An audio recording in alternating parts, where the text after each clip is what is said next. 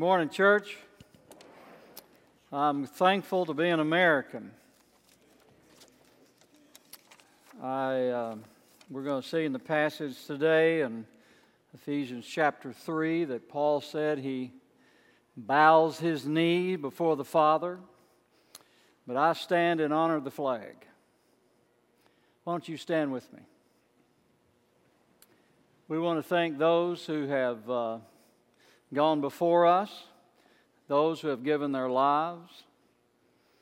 Some of you have had loved ones that died while they were serving our country.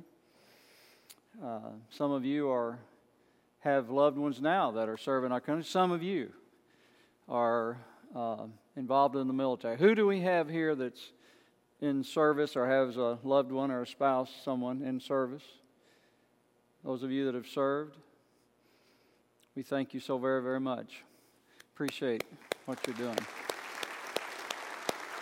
Let's pray God's blessings on America. Lord, we pray for our leaders.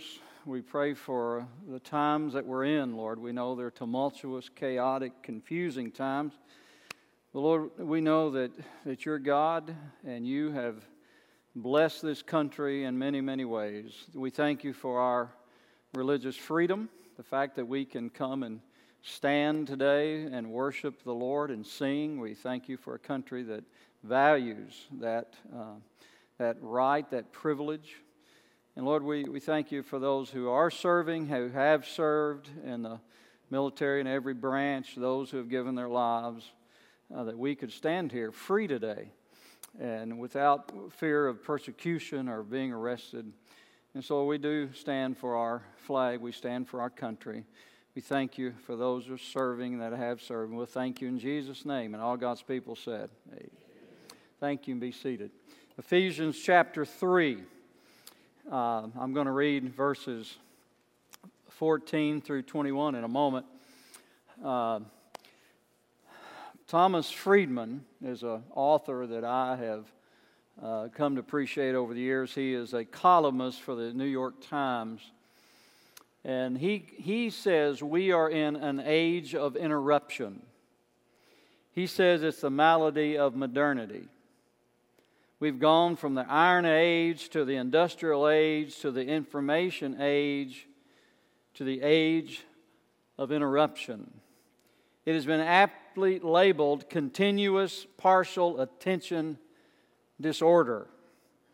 Continuous partial attention is when you, let me just say me, when you're on a computer or on your iPhone watching a golf match and trying to listen to your wife. Continual partial attention. Some of you, it's an iPad. Some of you, you're trying to listen to kids. You're trying to do work. We are trying to multitask our way through life, devoting only partial attention to each person or task that we encounter, including sometimes our devotion to the Lord. Is it possible in our age of connectivity that we are too connected? We are always on and never off. Most of us are always available. If we don't have our phone on us, we don't feel like we're dressed. And if it isn't turned on, if the ringer or the buzzer isn't working, we feel like we're missing something.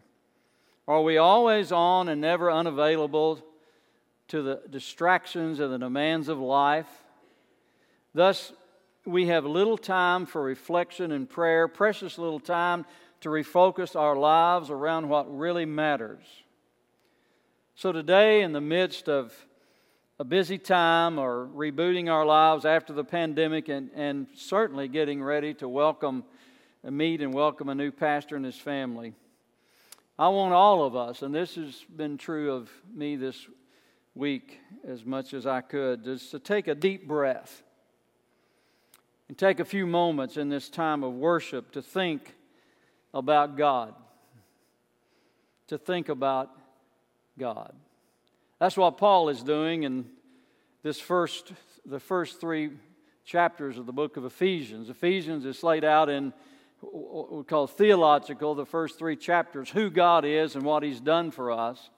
The last 3 chapters are practical, what that means, what the walk means, how to walk with the Lord. And there's a segue from chapter 3 to chapter 4 that talks about how we are to walk. But this morning we want to think about who God is, and we want Paul to be our teacher.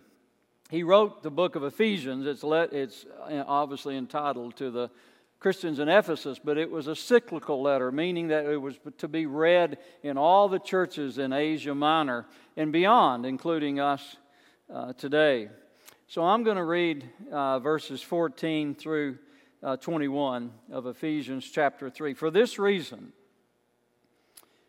I bow my knees before the Father, from whom every family in heaven and earth is named.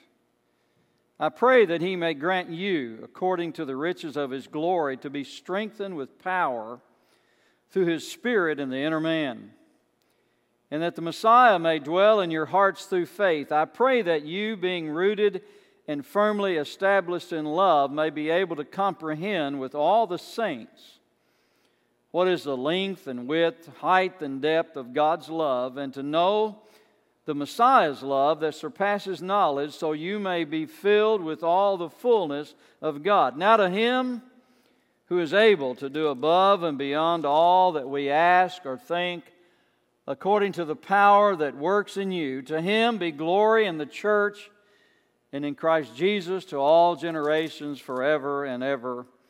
Amen. For this reason, he says. So you look back, it's whenever Paul uses that phrase or a writer says, therefore, so what reason? He's talking about the reason